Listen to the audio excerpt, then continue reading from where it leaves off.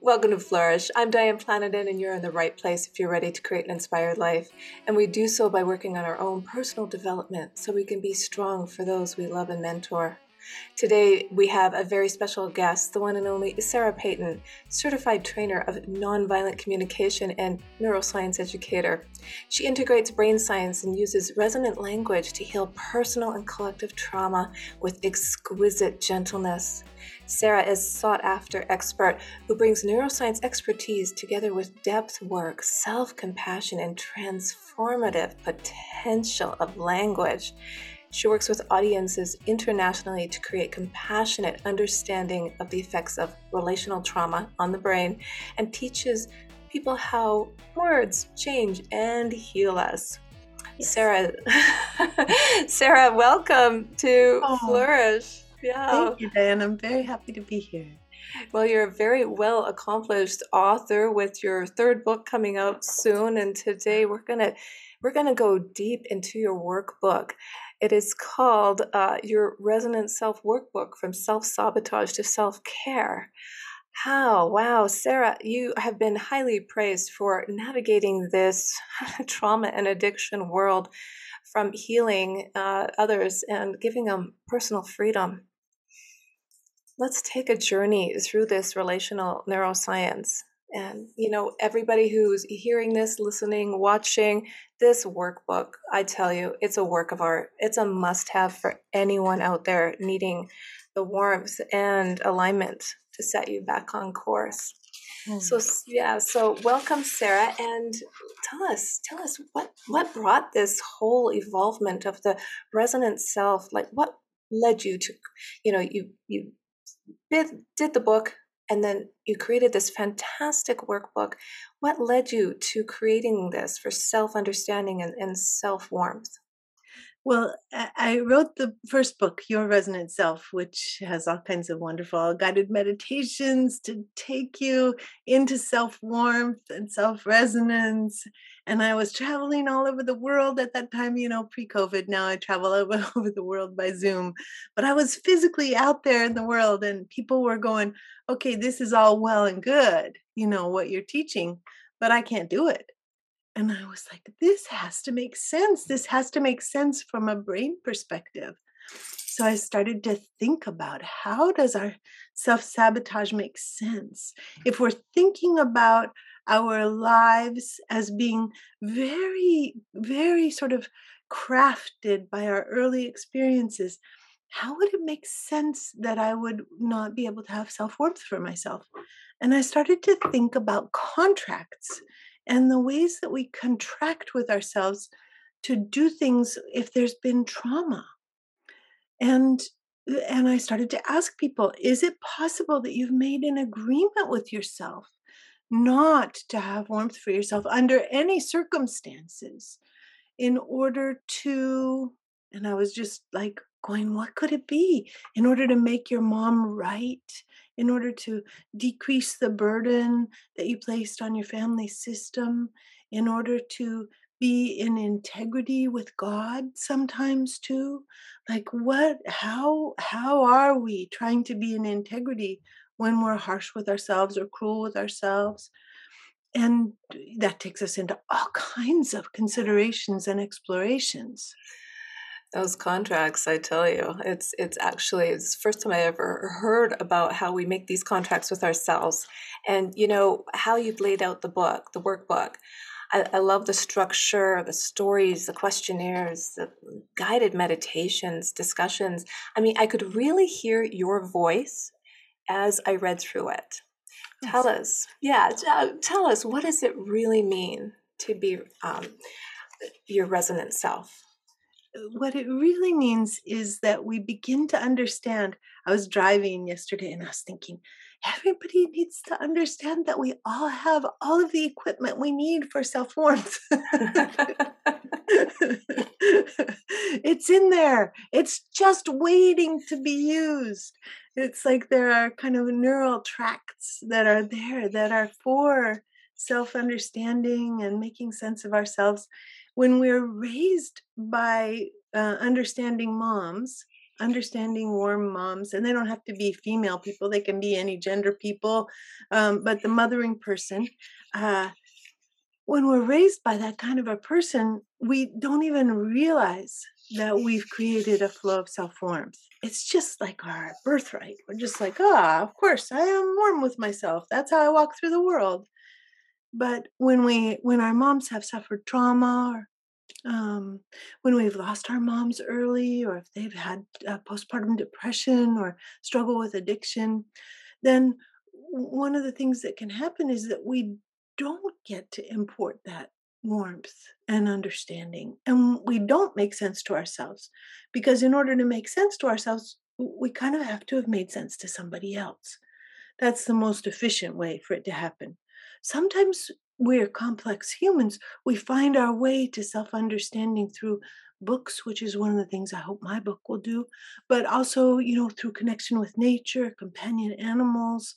When we're little, we might have like a really good teddy bear who understands us. And they kind of can help us negotiate around there not being understanding people, but understanding people kind of are really good for our brains. It's a direct, we don't have to negotiate with that at all. It just like is a direct download. Yeah, that's actually an excellent way of putting it, because the human nature is just fascinating, and neuroscience is expanding on it exponentially, which is, I think, really good for all humankind. But you really dove into a lot of good neuroscience in this workbook, and I love how you started the chapter 1. Do you like yourself? Yes. Big question. That's a good question. What is that dependent on? It's dependent on whether, we would think it would be dependent on whether the people around us liked us. But what's so interesting is that if we have, for example, a mom or a dad who likes us but doesn't like themselves, Mm. we actually take on the not liking of self. Sometimes we have parents who don't like us, and then that's, of course, really difficult and causes us to have to go on healing journeys. But one of the interesting things about healing journeys is sometimes we're going, well, my parents were perfectly lovely to me. Why do I have these struggles? And then if we start to say, well, what were their struggles with themselves? Because we actually, I mean, I use the word download, but we actually almost like create a clone. You know how you can take a computer and you can copy it.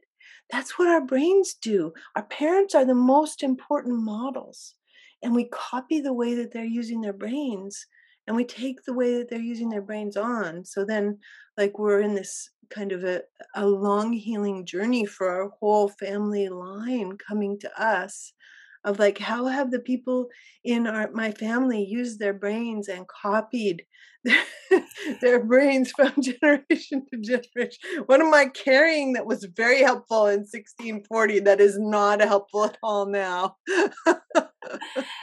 It's fascinating how that dominoes. It really Yeah. is. Like, how does that happen? Why does that happen? And I think the universe is still trying to figure it out. But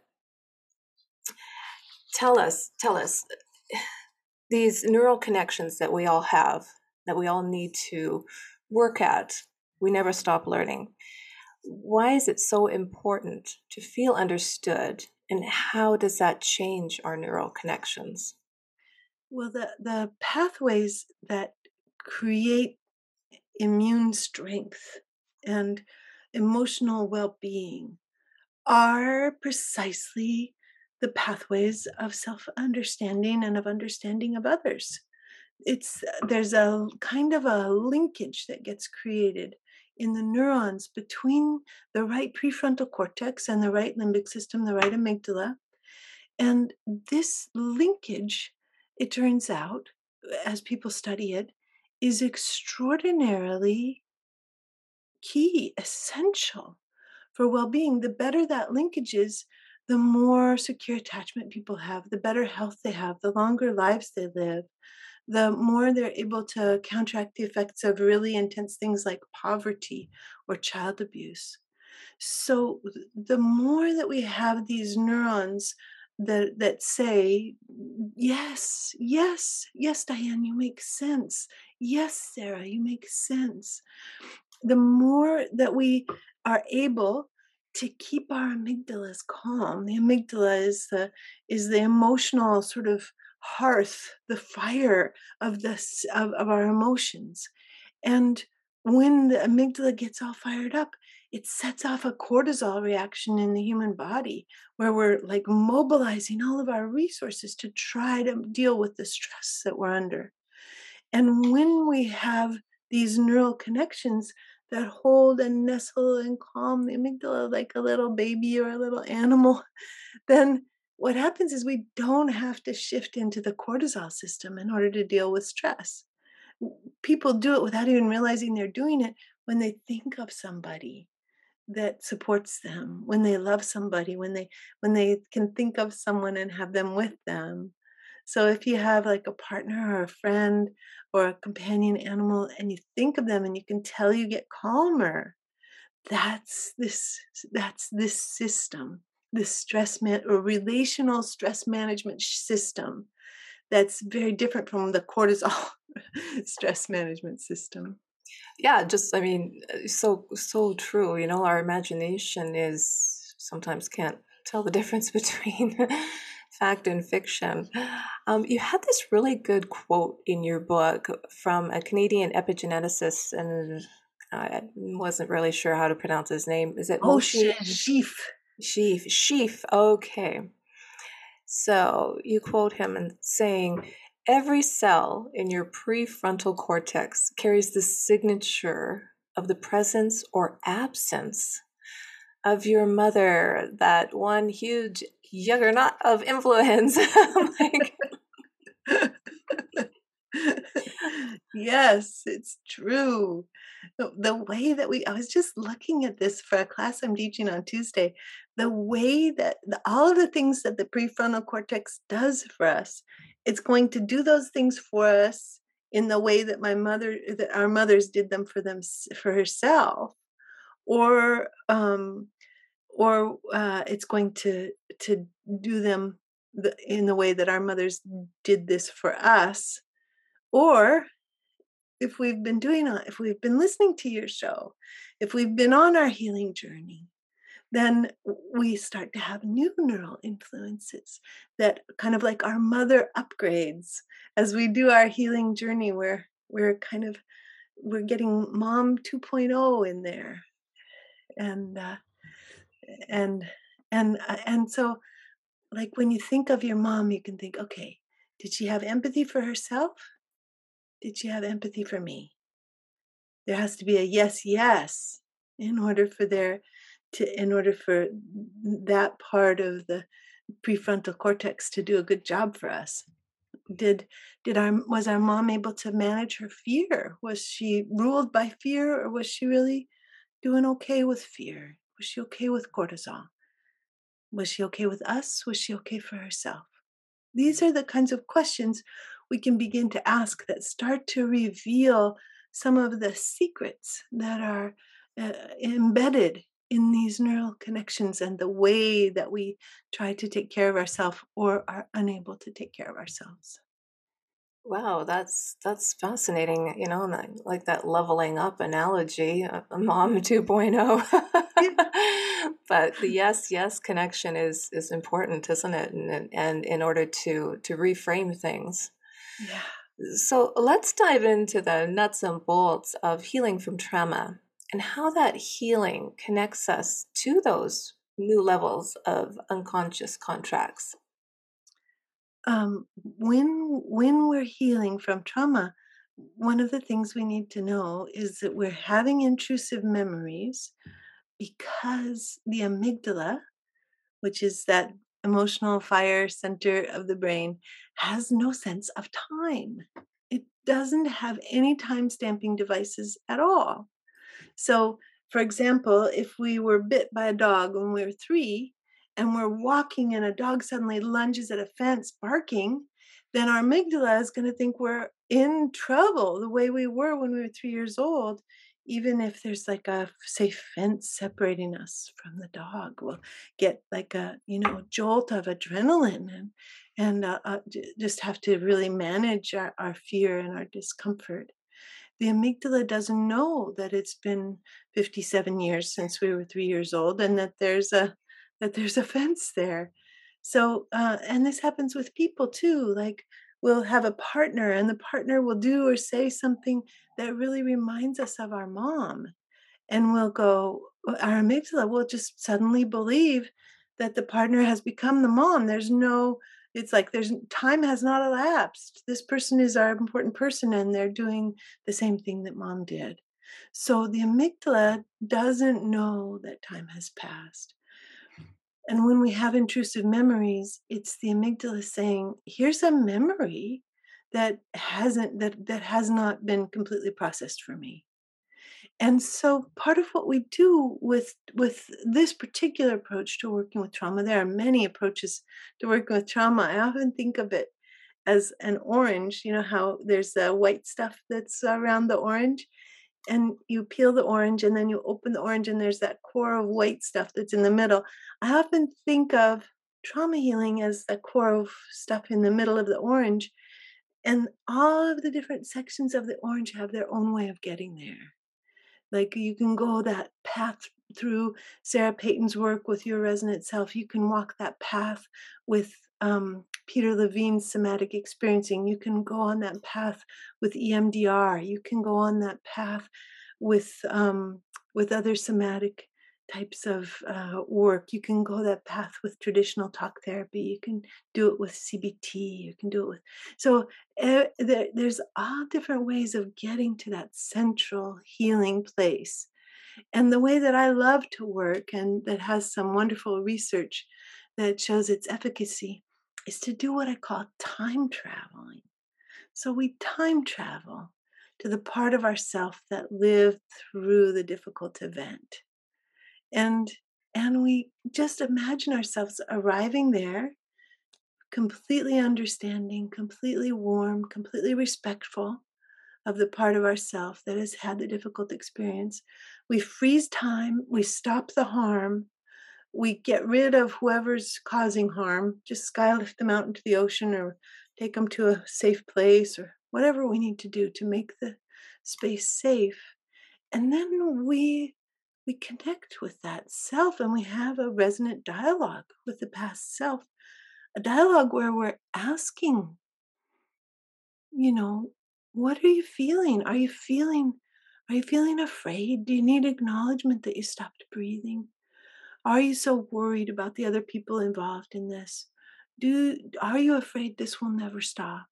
Just all kinds of questions that let the past self say yes or no, and give us a little more information about how their body's doing, so that we can hold this emotional experience and allow it to unfold and find the emerging truths and find any unconscious contracts that are kind of hanging out in here. So I was working with somebody the other day, and they had the experience of the family being immensely dangerous, and they made a contract with themselves to be very, very cynical, so that they would be able to always be on guard at all times, and that they could kind of keep this edge of distance from the horrors that were happening in the family. So they had this agreement with themselves to be cynical, to be distant, to be apart from what was going on in order to survive it. And did they still want the vow? When it got down to it, they're like, no, this is not a contract that I need anymore. My life is not dangerous the way it was when I was a little one. I don't need to keep myself away from my life in order to participate in it now. I can be here. So they released their contract and had a feeling of relief in their body. Geez, I feel relief just listening to that. It's Yeah. like, just, they just let it go. They just let it go. And those crazy memory tangles of the amygdala, I tell you. So you touched base briefly here, you know, because you have so many great tools in this workbook and in your books in general. And the time travel journey, you talked about that. Um, what what are the different levels in the time travel journey? Well, the first is really important. It has to do with getting consent to go and making sure we establish trust with the past self. Because if we just go plowing in there without asking consent, we may be kind of replicating the original trauma to some degree. So we really want to have a lot of gentleness and respect for our younger selves. And then if they're like, yeah, I really would like you to be here, well, then we know it's okay to come and do the work. So the first thing is to establish trust. And then the next thing is to be with the body of the past self. And sometimes people feel the bodies of their past self. Sometimes they see the body of their past self. They see that they're all curled up in a ball, or they see that they're lying stiff like a plank, or they see that they're caught, mid breath without being able to breathe. And we use those cues of how the body of the past self is doing to do a resonant dialogue that allows the body to begin to relax. And as the body relaxes, the past self actually starts to meld with the present day self. And there's a return. And we can do this consensually and explicitly too. We say, would you like to, I came back for you because this was too hard for you. It was too hard for anybody to be alone in this situation. I don't want you to be alone with this anymore. That's why I've come back for you. Do you want to come to present time with me? Do you want to come to present time with me and be with me? And that's the return to present time. It kind of replicates the hero's journey in a way, the call to adventure, the initial resistance. I don't want to have this memory. I don't even want to think about the past. And then the willingness to go, the travel, the resonance, the relaxation, and the invitation to return, and then coming back to present day self and integrating whatever wisdom, life energy we picked up on our journey. Oh, I absolutely love that. And I wish we could all take that time travel journey Yeah. a little easier sometimes. What about the time travel into our parents' lives? You have another quote there from Moshe Ziff that goes to say, our mother is in every cell of our prefrontal cortex. And I'm curious how our parents, depending on what age you're at, what stage you're at in your life, will depend on how old your parents are. But some of us have parents that have lived through wars. Some people are immigrants that have left war-torn countries not too far past. How does that really imprint on the next generation? In so many different ways. They're still discovering these imprints that travel from generation to generation. One of the interesting things to remember is that when when our mother was a fetus inside of our grandmother's womb, the eggs that form us were forming. So we were cells inside of our grandmother. We carry, to some extent, the sense of the way that our grandparents' lives were. And they're just starting to do some research that's fascinating and very odd about how sperm carries experiential knowledge into the fertilized cell, and that we receive information from our father's side as well as from our mother's side. And so this is one way. It's often the epigenetic transmission of experience and memory. Again, Moshe Zif, he says, in the next 30 years, we are going to be able to tell the family history of the family's relationship with external events by looking at the protein sheath of our DNA, that we'll be that it that historical traumas leave legible marks on the protein sheath of our DNA. We just haven't learned to read those yet. Sort of like trees have markings. When you cut down a tree, you can see what years were good years and what years were dry years, and that's what we can see with the DNA, with the protein sheath around our DNA. It's quite extraordinary. So Wow. yeah, yeah, Wow, that is really quite interesting. yeah, Epigenetics, I mean, it just seems that it's just getting going, doesn't it? But that yeah, yeah. that is fascinating. And isn't it cool to imagine that, I mean, this is one of the things that happens for folks who are adopted and don't get to trace their birth families, is they don't get to know what the birth family inheritance is.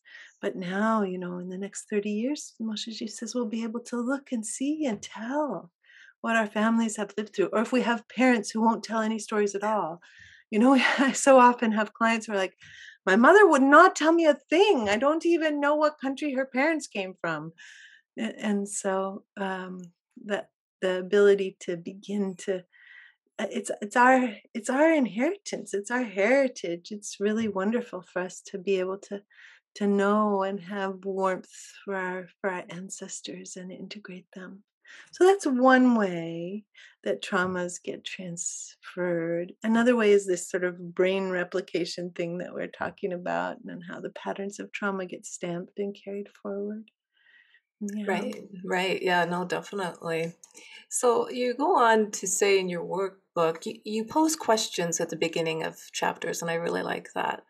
But the next chapter posed a question: how do I take care of myself? How do Mm. you take care of yourself when you're moving from self sabotage to self care? Well, so often when we look at this idea of self care, there's a list of things that we're supposed to do. We're supposed to take a bubble bath. We're supposed to have lavender on our pillow. We're supposed to make sure that we have nourishing food. We're supposed to go for walks in the nature. All these things that we're supposed to do to take care of ourselves. But the most important element of self-care has nothing to do with what we do for ourselves, and everything to do with how warm we are with ourselves. So it's sort of like, instead of self care doing, there's a movement to self care being. And it's just like we're just with ourselves wherever we are, whatever we're experiencing. And we're wrapping Diane in warmth, if that's respectful and if it feels good and if we have consent. And we're wrapping Sarah with warmth, if that's respectful and feels good and we have consent. We're just like, you rock, girl, you go. And there's this real sweetness to that. It's an entirely different kind of self-care that we don't talk about very much. No, I like that, and I love the self warmth. Before I read your book, I had never actually heard that phrase coined, so it makes so much more sense, to go for self warmth versus self fill in the blank, right? Yeah. So what is this relation going on in the brain? Because you have a sweet little parable about one side's the vines and one side's the orchid. And like the right rational feeling side, left instrumental detailed side. People don't really talk about left right brain anymore, but what use your vines and orchids to maybe just give us the best way to tell whether we're in our instrumental brain or we're in our relational brain, and how do we recognize it in others? Yeah. Well, there's sort of a rough match between the left hemisphere and the orchard idea, and the right hemisphere and the vine idea. There's kind of this, the way that the neurons are structured in the two hemispheres are different. The hemispheres are both helping us all the time, but as Ian McGilchrist and Alan Shore say, we can be looking at the world through the left hemisphere lens, or if we're not using the words left hemisphere, then the instrumental brain's lens. And or we can be looking at the world through the relational brain's lens.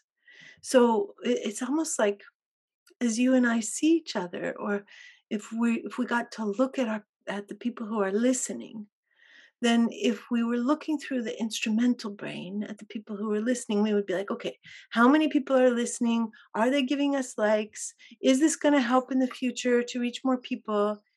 And if we're looking with our relational brain at the folks who are listening to us, then we would be like, oh my God, look at all these gorgeous people. Look at these souls. I wonder if we're getting to touch them or reach them. I wonder if we're getting to bring what we so long to bring to them: love, tools for transformation, sweetness, self-connection. And so then sort of two very different ways of being with each other, and we're always kind of dancing with these two ways of being with each other. I've just been working with a book that by Sally Weintraub, and she writes, we have a care system and we have an uncare system. So instead of saying relational instrumental, she says care and uncare. So the care system is like, look at these lovely beings who are part of our world, and that we're getting to touch them maybe a little bit with our words. And the uncare part is like, let's do what we need to do. Let's get through this list of questions. Oh, so how do you get your the resonating self-witness voice to override the instrumental critical inner voice? Oh, this is such a good question. In part, it's quite easy. We invite it and we intend it. The tricky thing is that as soon as we open the door to the relational brain, we are opening the door to everything that the relational brain and the right amygdala remember about trauma that has not been healed. So it can be a little excruciating to open the door to relationality. It can come with like a dump truck load of shame, of conviction that we're not good enough, of the expectation of abandonment.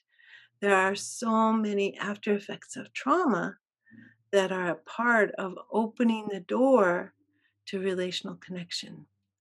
So part of what we need is, books like the books that I've written that allow us to, and people who, who have some acquaintanceship with the journey, who are like, yes, of course we can open this door to connection, and the things that come with it make sense, and they're the after effects of trauma. And of course shame comes when we try to reach out, and we get to hold that with warmth and do time travel and double check for unconscious contracts and find our way to a richer life that's more filled with meaning. No, absolutely, absolutely. So shame has been talked about quite a bit in the last few years, and there's been quite a few famous books, talks, etc., that's been out there. But how can you heal shame? Like by identifying these broken contracts? Like what are these contracts? That how can people really make them work? Because they're contracts with ourselves, and they're Yeah, in our subconscious, correct? yeah, absolutely. So shame is a very interesting and important emotion. And what it's usually telling us is that in some way we are suddenly too alone. So if we think of any shame memory, then either it's a memory of us being left in some way because we're being told that we're not good enough, being left by others, or it's a memory of us leaving ourselves because we've just acted out of integrity with our own values.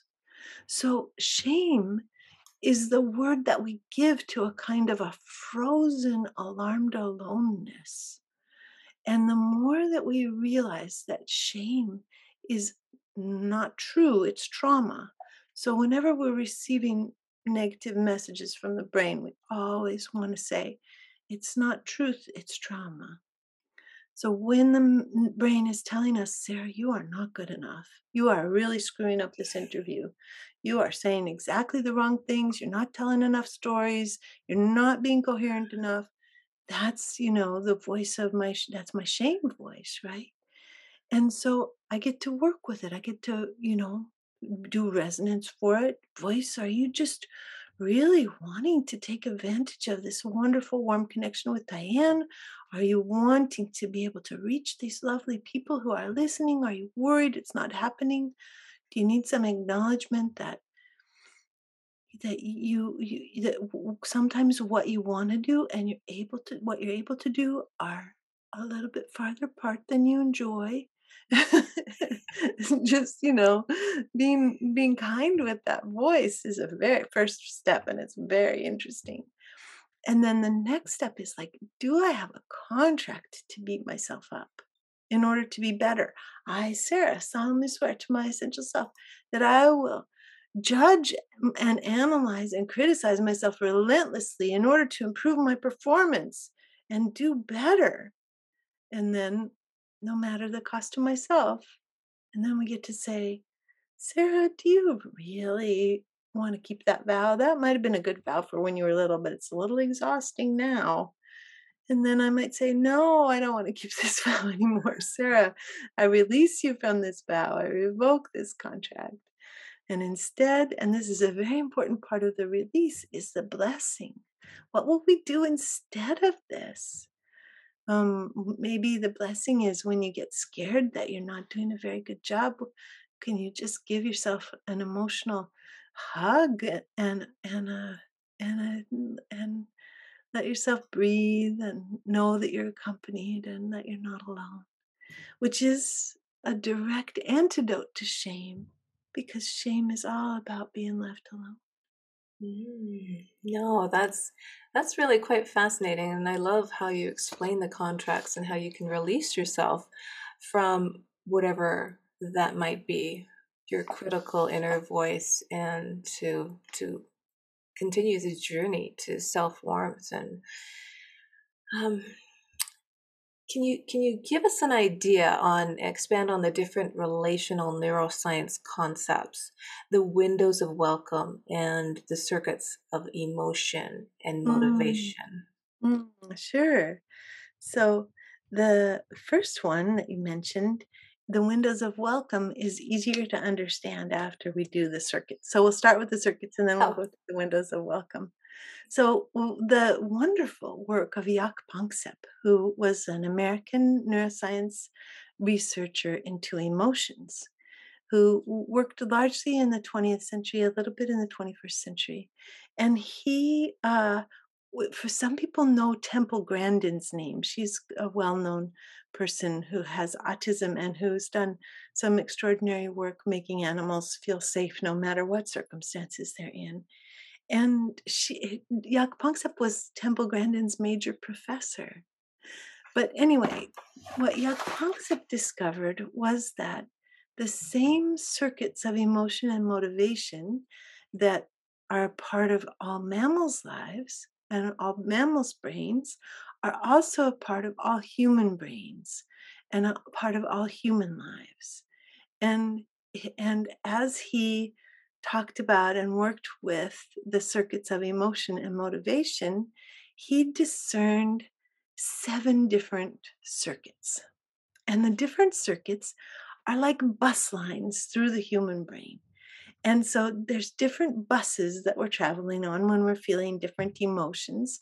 And the different buses actually run on different fuels, different neurotransmitters. So the fuel for shame, which is the panic grief circuit, is the loss of endogenous opioids and the loss of oxytocin, the bonding hormone, and the increase of cortisol. So alarmed aloneness and panic grief and shame are all immensely stressful. Shame is the most stressful emotion for humans. It's the one where the most cortisol flows. And of course, it's a sign that we're not securely attached, because the more secure attachment we have, the less we feel shame, the less alone we are, and the less cortisol we run. So, this healing journey that you're inviting your listeners to go on is very much a healing journey that changes the whole brain, the whole body, the whole immune system. So, I have added a circuit to Yak Pangsep. I have, with great elan and some uh, uh, um, unrepentant pride, I have added a circuit to Yak Pangsep's 7 circuits, and that circuit is disgust. I find disgust to be immensely important. Disgust allows us to have boundaries. It lets us know when too much is too much. So, disgust is hugely important, and it's a circuit that we tend to turn off, especially if we've been abused, in order to be able to continue to maintain relationships with people who are hurting us. So, it's very good to turn that circuit back on so that once we are outside of our families of origin, where we were kind of stuck with people hurting us, we get to have more choice about what kinds of relationships we're in. But what happens is that for each of these circuits of emotion and motivation, the culture of our family and the larger culture of our world has ideas about how much is okay. Like, is it okay to cry? If you're a woman in the United States and in Canada, it's more okay to cry than if you're a man assigned male at birth in the United States. There's like, if you're a man, you can be angry more than if you're a woman. If you're a woman and you're angry, you get called shrill, or you get called a shrew. And so there's like this incredible balancing act for women who are appearing as public figures in the United States, because there's a limited window of welcome for anger. And anger is a part of our life energy. It's a life serving capacity for a protective force. So if we're not allowed to show anger, then we're having to turn down our whole life energy across the board in order to be able to be acceptable in our public spaces. So, when there are windows of welcome that we have for each of the circuits, we can be like rabidly curious in some cultures, and in some cultures, curiosity is not okay at all. That's the seeking circuit. In some cultures and some families, we can be really playful. In some cultures and some families, it's not okay to be playful. Men are not supposed to show that they're afraid. That's a very small window of welcome for fear for men in many, many cultures. And if you're a woman, then you can have a little bit, you can show a little bit more fear culturally. So it's very interesting. It's a whole world of like, how much can we do of what? How Right. is it to Well, hear this, Diane? yeah, no, you make some amazing aha moment breakthrough points here, because the cultural differences, how you're raised, just from tradition and what's expected of the different genders, and how how you can reveal yourself to the world. It's really quite diverse across our globe, and I'm really glad you talked about those windows of welcome in such detail, because I feel that it might be a root of some people's anxiety, how they, you have five contracts of anxiety, Yeah. and which leads to frustration. And so how does this resonant language be your best medicine in those 5 different contracts? Jaak Panksepp again identified that when mammals feel anxiety, we don't know which circuit it's on. It could be on the panic grief circuit, and it could be on the fear circuit. We most often culturally think that our anxiety means that we're afraid of something, not realizing that we can be anxious when we're lonely, or we can be anxious when we've lost a person. Then there can be a tremendous sense of anxiety. Oh, so, so one of the ways to work with anxiety is to begin to identify which circuit it's on. And our resonant language can often help us begin to identify which circuits it's on. So we can, for example, kind of feel into our anxious self and we can say, anxious self, do you need acknowledgement of alarmed aloneness? And then we can see if there's a yes or a no.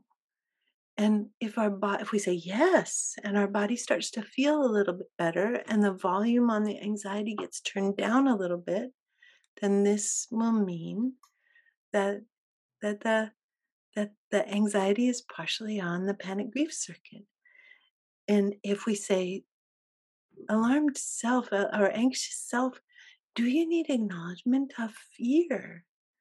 And the alarmed self, the anxious self says, yes, yes, I'm very afraid. Yes, there are financial balls in the air that I'm afraid aren't going to come down in the right places. My uh, workplace is under threat. There's crumbling in the foundation of my home. Of course, I am afraid. And then we're starting to identify with our words as medicine, telling us kind of which direction to go in for resonance for the self with anxiety. So those are that's the biggest and most important starting point for anxiety. Another contract that can be at play in anxiety is almost a cellular contract, because if we're ill, or if we're sick, or if our system is out of balance, it disrupts the endocannabinoid system. And when the endocannabinoid system is disrupted, it's speaking to a disruption in the homeostasis of the entire body. So that's the third thing to say, I feel anxious. Am I really healthy? Is everything really balanced? Then the fourth thing is, am I being torn between two authorities?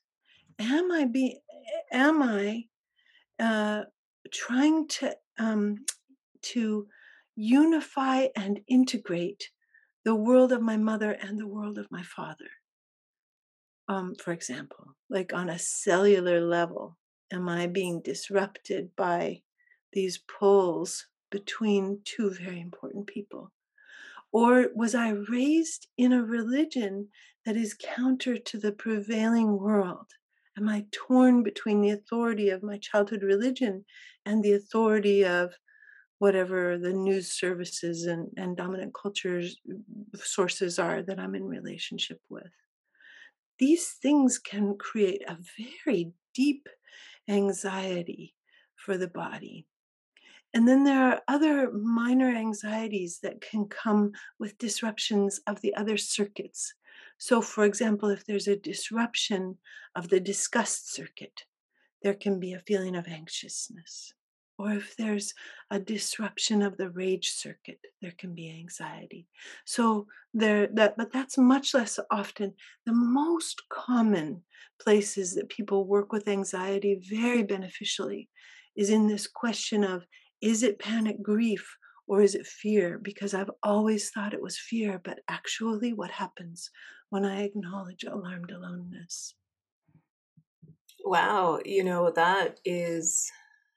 that's quite actually fascinating that there's so many different levels of anxiety that we can go put ourselves through. And I'm glad you added disgust to the big picture in the in the circuits of emotion and motivation, because I feel that when you're disgusted about something, it can work for you or against you. You can get angry and use that anger for, powering through, or so how do you embrace the power of anger, the wisdom of anger, and in dealing with these different levels?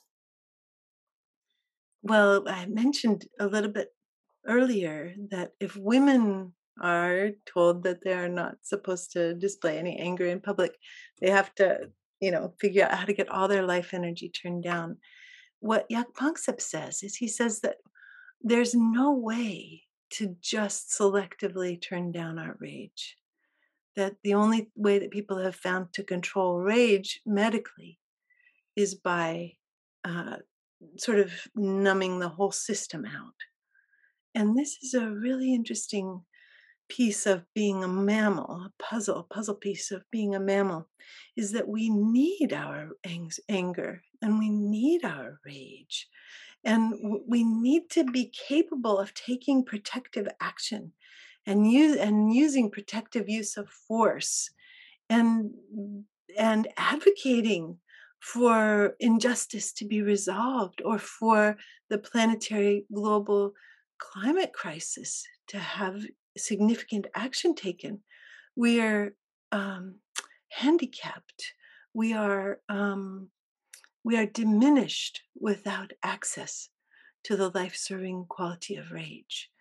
But anger and rage are often linked for people with trauma, and people often have contracts not to allow themselves to be angry because they've seen anger hurt people and they don't want to hurt anybody.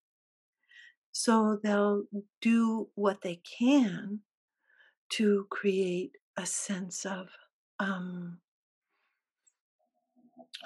of safety from that rage or anger. And uh, and so once we begin to release the contracts that have the anger bound, and we start to understand and differentiate harmful anger from life-serving anger, then what we start to discover is the most extraordinary thing, which is that when our anger is linked with our love, it's much more manageable. So when we get really angry, if we figure out what we love that's fueling that anger, do we love our own life? Do we love fairness? Do we love justice? Do we love for children to be safe? Do we love for people who are in domestic violence situations to be able to get out safely? Do we love for the planet in this global climate crisis to be protected, advocated for, cared for? These things, as we link them, allow us to have nuance and careful expression of intense, life-serving, and protective rage. Does this make sense, Diane? Oh, I love that. I love that Mhm. because, the the planetary rage should be much higher. Yeah. There is too much politics, too much economics taking away from people's common sense. And I actually had that conversation this morning at breakfast about where I live in Canada is Calgary, and it's the sunniest place in Canada. And we don't have any solar fields. We have Oh, oil fields, and I'm not saying anything against oil fields because we all like to travel in planes, etc. yes, yeah. So it is a necessary evil that is not going to go away anytime soon. Right. However, people aren't getting angry enough for the betterment Yeah. of change fast enough, Yeah. you Yeah. know. And I think I saw a documentary by David Attenborough. He said, "Oh, don't worry about the planet; it'll shake us off." so, so we're the only people who are doomed here, not the planet. I don't know. It was something to that effect, but I see your point, and it's so valid, and but the next section in your workbook goes on to say when people are under a high level of stress, and maybe this is related to it or not, but they become immobilized. Oh, yeah. So how I like how you use this to expand on the effect of the nervous system, how it fight, flight, or freeze response. but immobilized is a much better terminology. So tell us the difference between being immobilized from being disassociated. Yeah. Oh, what a great question. Such a tender question for all of us who have experienced dissociation. This is the work of Stephen Porges, who wrote a book called Polyvagal Theory. And he has, but that's a hard book to read. So I much prefer to recommend the book by Deb Dana about polyvagal theory and therapy. She's a wonderful book, a wonderful speaker. And what Stephen Porges has discovered is that what we traditionally called freeze is a state of extreme slowness of the nervous system. So, like right now, you and I, Diane, if we feel safe and warm with each other, our nervous systems are traveling at a rate of 120 meters per second. We're getting lots of information from our bodies about how each other are doing, from our facial expressions. We're able to see each other. We're able to respond to each other. And this happens like really fast, 120 meters per second. But if one of us gets really scared, if one of us becomes triggered by something from the past, we might go into a freeze state or an immobilization state. And that would mean that our nervous system all of a sudden would fall from going at 120 meters per second, would fall down to 2 meters per second. So the mobilization experience is a bit of a shock for our nervous systems. Our heart rates can fall up to 60 beats a minute when we move into immobilization. And dissociation is a lot of what happens in immobilization. And there are different kinds of dissociation. It depends on where the endogenous opioids are hitting the brain. So we can have dissociation in the prefrontal cortex and kind of lose our capacity to think. We're still kind of immobile. We're reacting, but we're not able to think anymore. We can't get words. Or sometimes the endogenous opioids hit the brainstem. And when they hit the brainstem, then we get this different kind of dissociation, which is the one where we leave our bodies, or we have a sense of like being really floaty. It's not just about not being able to have cognition, it's like a full body experience of not quite being in the body anymore. And these things will happen when we're really scared, or when we're shocked by sudden alarmed aloneness, or when we're flooded with anger and we have a vow against it, or flooded with disgust and we have a contract or a vow against it. And we're just like, it's like we've blown our fuses and it's, and then there we are at 2 meters per second with all these endogenous opioids floating around. And we're just going, whoa, I'm not coping. I'm not in my body. I can't feel my feet on the floor. So this is the way that dissociation works for us. It's trying to take care of us. Sometimes we get tired of it, but it's really trying to save us. Yeah, and I'm glad you actually mentioned that because I think you're one of the first persons I've ever heard freely speak about how we have this disconnect when we're under the stress, where, I mean, it could even while we're dreaming, you can start floating, right? Because your imagination just goes wild. And I sometimes think people don't think that's normal, but I'm glad you brought some normalcy to how that all works. And it's so fascinating.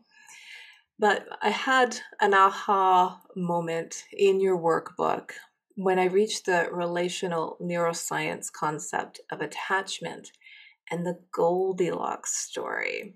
Oh. What does this stem from, and what are the different attachment styles? Well, I'm just so interested. What was your aha experience before I start talking about it? Well, I just never made the correlation between, the fable of Goldilocks, which actually had some really, really juicy tidbits in it. It's a sweet little story, but when you dive deeper, it's like, hot, too cold, just right. Mm-hmm. And then when you made the correlation with the relational neuroscience concept, I'm like, Of course. Oh, Of yeah, course. Yeah. yeah. Yeah, I always before I started to discover, the world of attachment, I was always like, "What is the point of the Goldilocks story?" And then I discovered attachment, and I was like, "Oh, there's a big point to the Goldilocks story." So, what happens with attachment is that the way that we're using our brains to look through the instrumental lens, or the way we're using our brains to look through the relational lens at our children or at our partners, determines how their nervous systems respond to us. So, if we're a mom and we're seeing our child and ourselves as functions, like, okay, I need to change the baby, I need to feed the baby, I need to change the baby needs a nap, the baby needs to be exactly this temperature, the baby needs to play for 20 minutes, I need to clean the house, then we're looking at the baby as something to do. Again, remember our being self care and our doing self care. We have also being baby care and doing baby care. And most of us trying to survive in today's very stressful world, most of us who become mothering people are forced in many ways forced into using that instrumental brain to try to get things done so that we can take care of the rest of the family, take care of the house, do the work, whatever it is that needs to happen. We live in an immensely pressured and stressful world. So that then has an impact on whether our baby is experiencing herself or himself or their self as a soul or as a job to be done. And if a baby is experiencing themselves as a job to be done, they don't expect relationality. And in not expecting relationality, they actually create a kind of an insulation in their nervous system that keeps their nervous system from being disappointed by there being no souls, there only being functions and jobs. And this is called avoidant attachment. And when we experience it as babies, we grow up and we recreate it with our partners and our friends and also with our companion animals. If we were treated in that way as a little baby, then we're very, very likely to have avoidantly attached dogs and cats. It's quite extraordinary the way in which we share so much as mammals with the other species that live on this planet with us.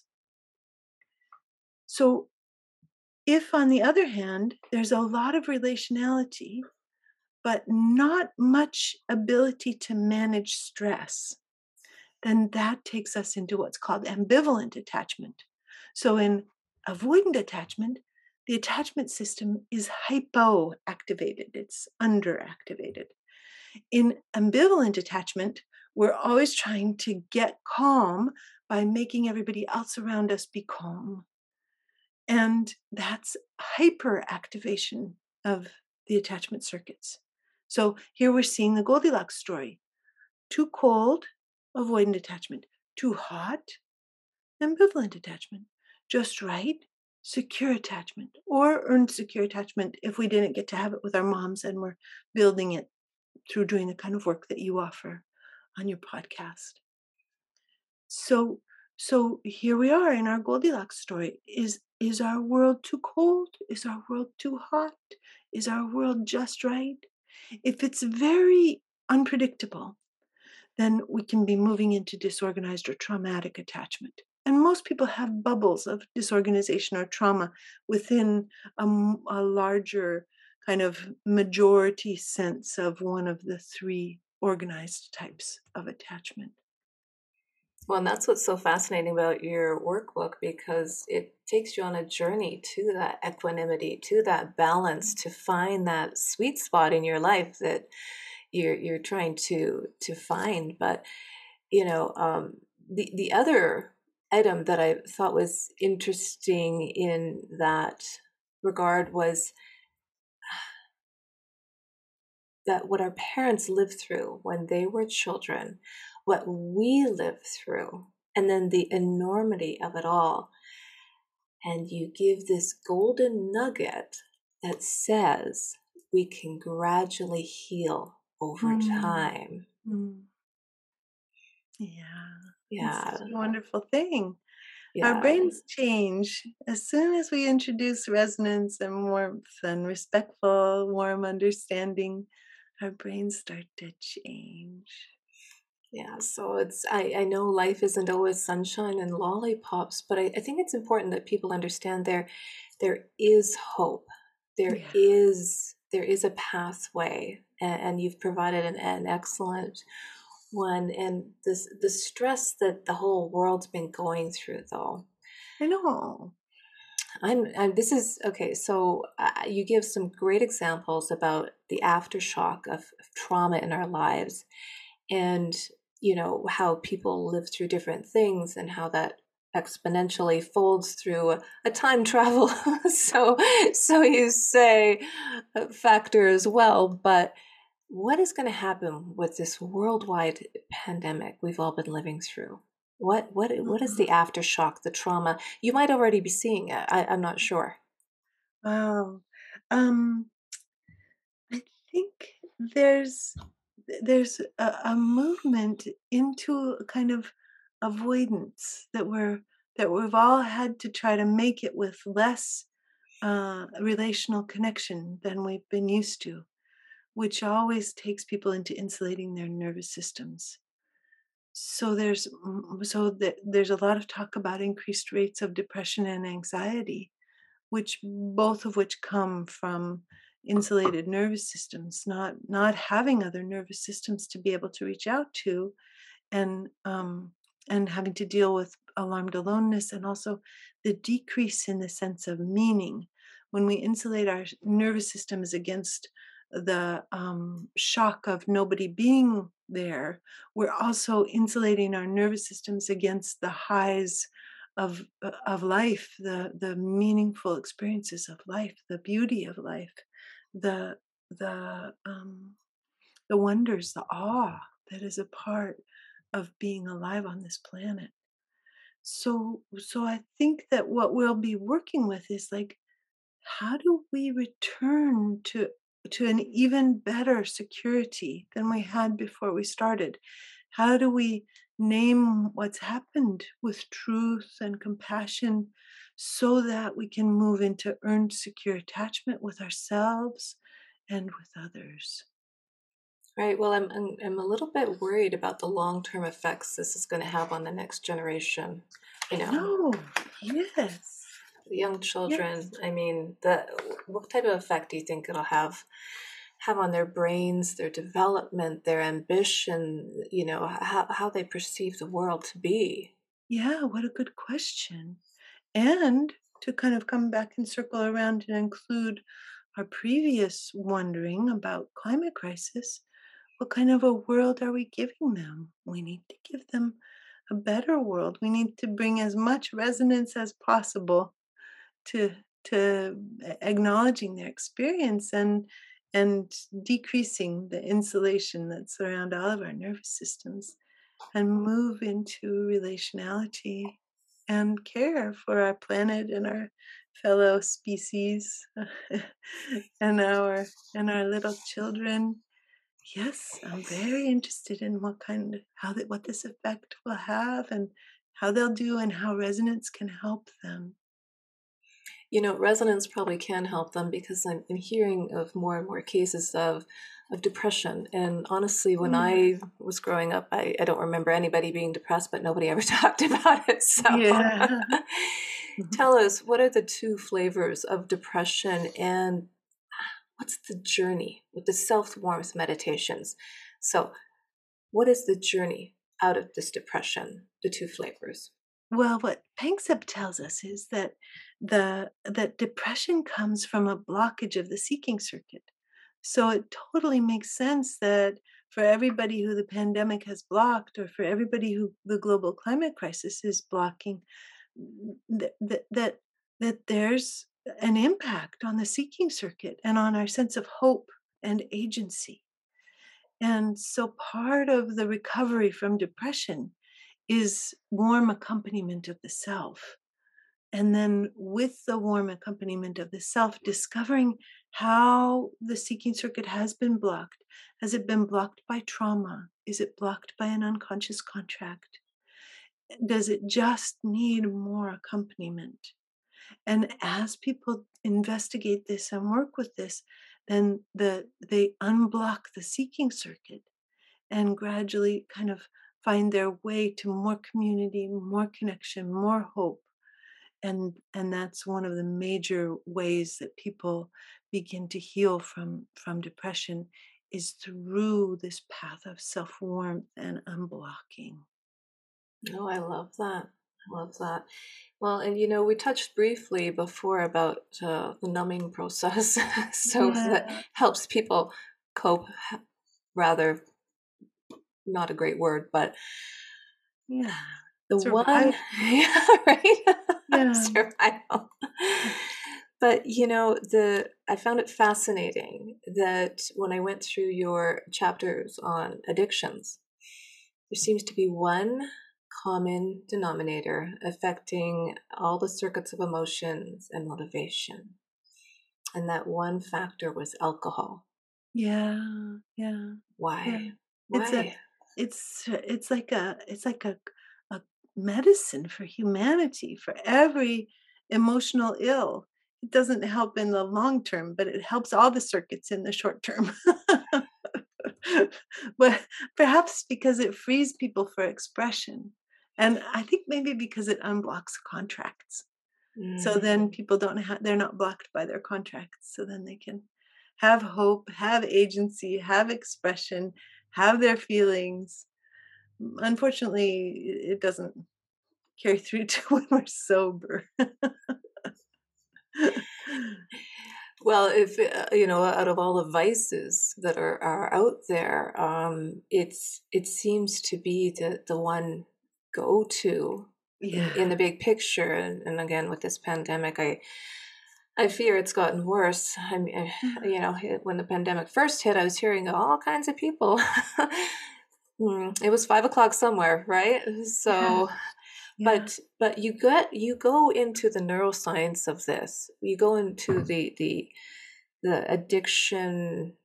Hmm, I'm not pronouncing this right. Nucleus accumbens power.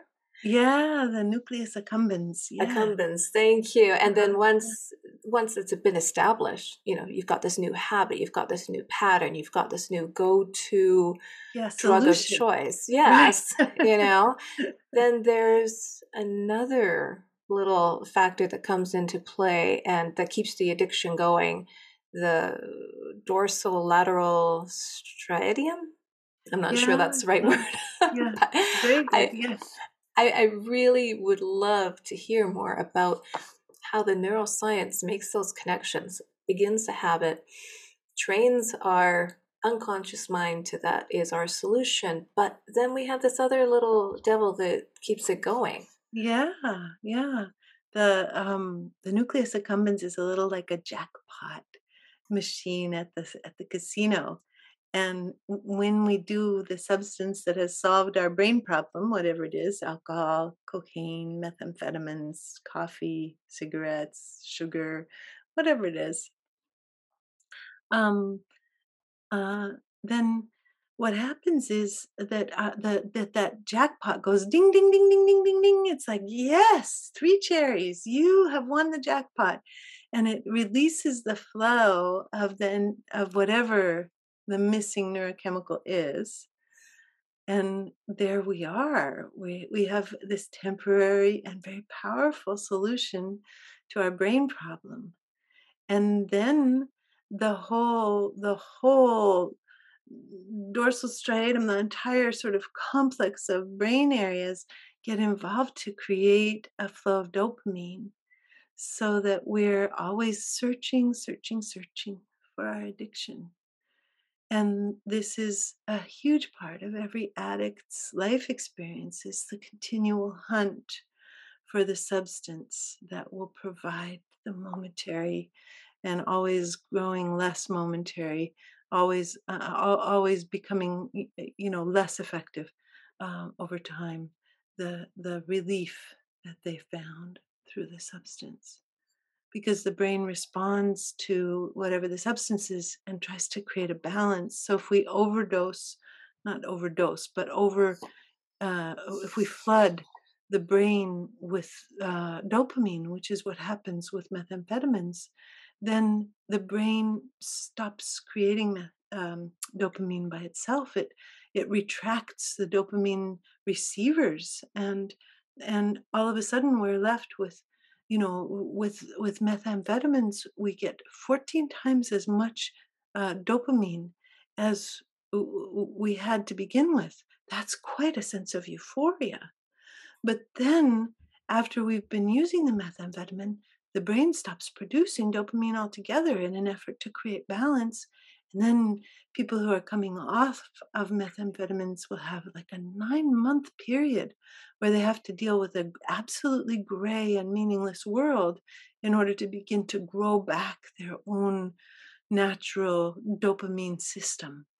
So it's quite an intense effort that our brain is making, both to resolve the brain problem temporarily with substances or behaviors, or to balance the brain in the face of whatever the solution is that we've found that disbalances the brain by flooding it. So it's quite a complex experience, the experience of being addicted. And we need a lot of right hemisphere resonance and care in order to be able to kind of not have to live in the addicted part of the brain, because there are other parts of the brain that provide antidotes and different ways of living that we can kind of move into in our sobriety processes. But it's got quite a lot of gravitational pull, the addiction process.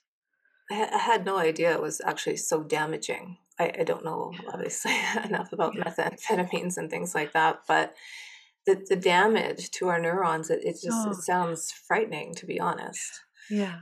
So how do we cultivate this permaculture garden of our minds to dissolve these negative contracts, to release them and create the positive counterpart, a positive contract with ourselves, Mm. Well, that's what the whole workbook is. It's a right? journey that lets you do that. Yeah, just gently, gently takes you through. There's right now in the fall of 2021, sort of moving into winter of 2021. There's a class starting that goes for a whole year that takes people through the workbook if you want to have community to go with it, go through it with, and so we just try to if you go to my website sarahpayton.com, there are free meditations for download, and uh and all kinds of resources and classes and recordings and the other books. Yeah, how fantastic. I had no idea you were doing that. So that is excellent timing for anybody who's listening to this. You got to Yeah. jump on your website and sign up. Sign up right away. Yeah, yeah, get to do the exercises with somebody else. Yeah, no, I absolutely love that. And I love that, the people can use this workbook to get unconscious contracts to step up their joy, to Yeah. really reach a new level, right? Yes. I had a couple of more questions, and then we'll wrap things up because I think I've taken a lot of your time here today. But you mentioned shame earlier, and Yeah. I just was curious, why does that cause the largest cortisol spike of any other emotional experience for us humans? Because we are so exquisitely social. We long to be connected to one another. Our bodies are made for community and family and friendship. And we live in a world that has so much stress in it and so much trauma that's unhealed that it makes people unsafe often. So we have like this incredible drive for connection at the same time that connection is unsafe. And it's so stressful for our bodies. And when they are excluded or experience the messages of shame that they don't belong, then there's a terrible alarmed aloneness, and then that spike of cortisol that comes. It's the circuit that it's on. Wow. No, that is fascinating. You do have a little additional topic in your workbook called the false Bodhisattva vows. But Is Bodhisattva, yeah. Yeah, yeah, those are really important because so many of us want to be able to save the world.